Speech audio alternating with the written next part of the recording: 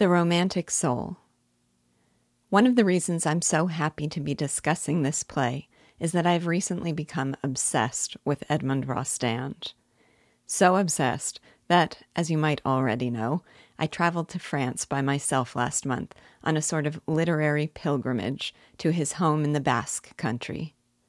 I spent 3 blissful days exploring every detail of every corner.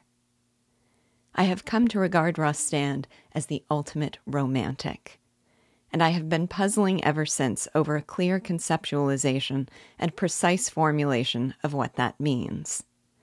I don't have one yet. Maybe you can help.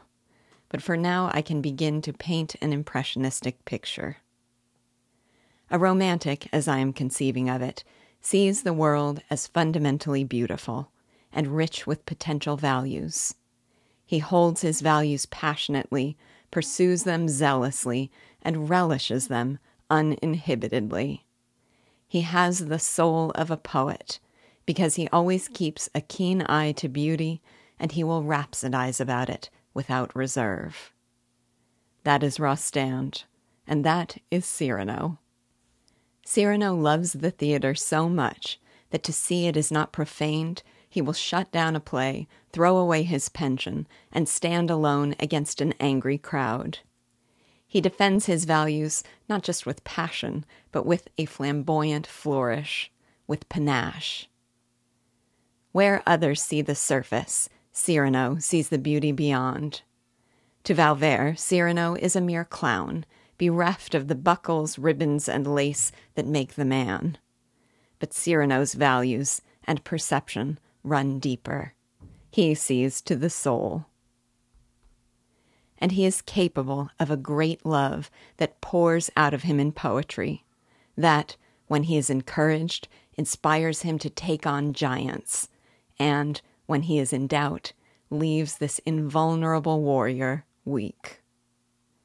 I've read this play countless times, but on this reading I gained an appreciation for one of its lesser romantics, Ragueneau.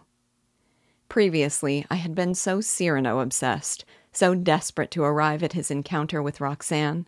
While Cyrano counted down the minutes, I was counting down the pages, that I passed too quickly over Ragueneau and his patisserie.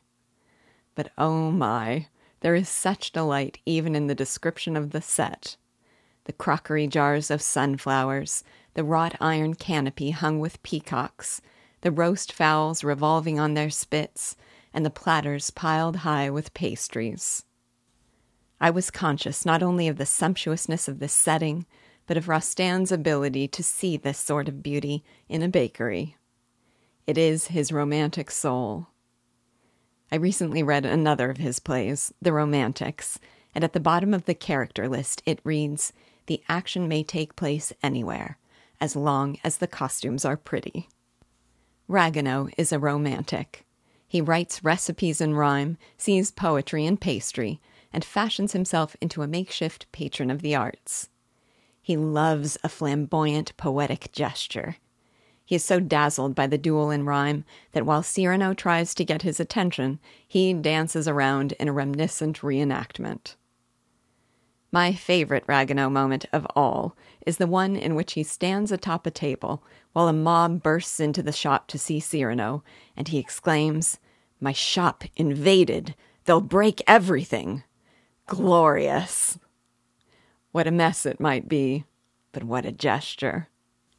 Ragueneau is well contrasted with his Philistine of a wife.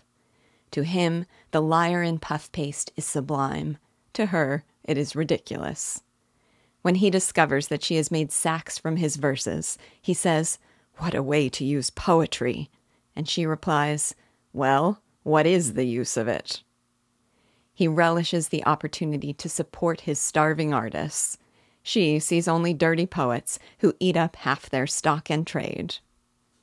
Ragueneau may not have Cyrano's stature, but he is, indeed, in Cyrano's words, a good little soul.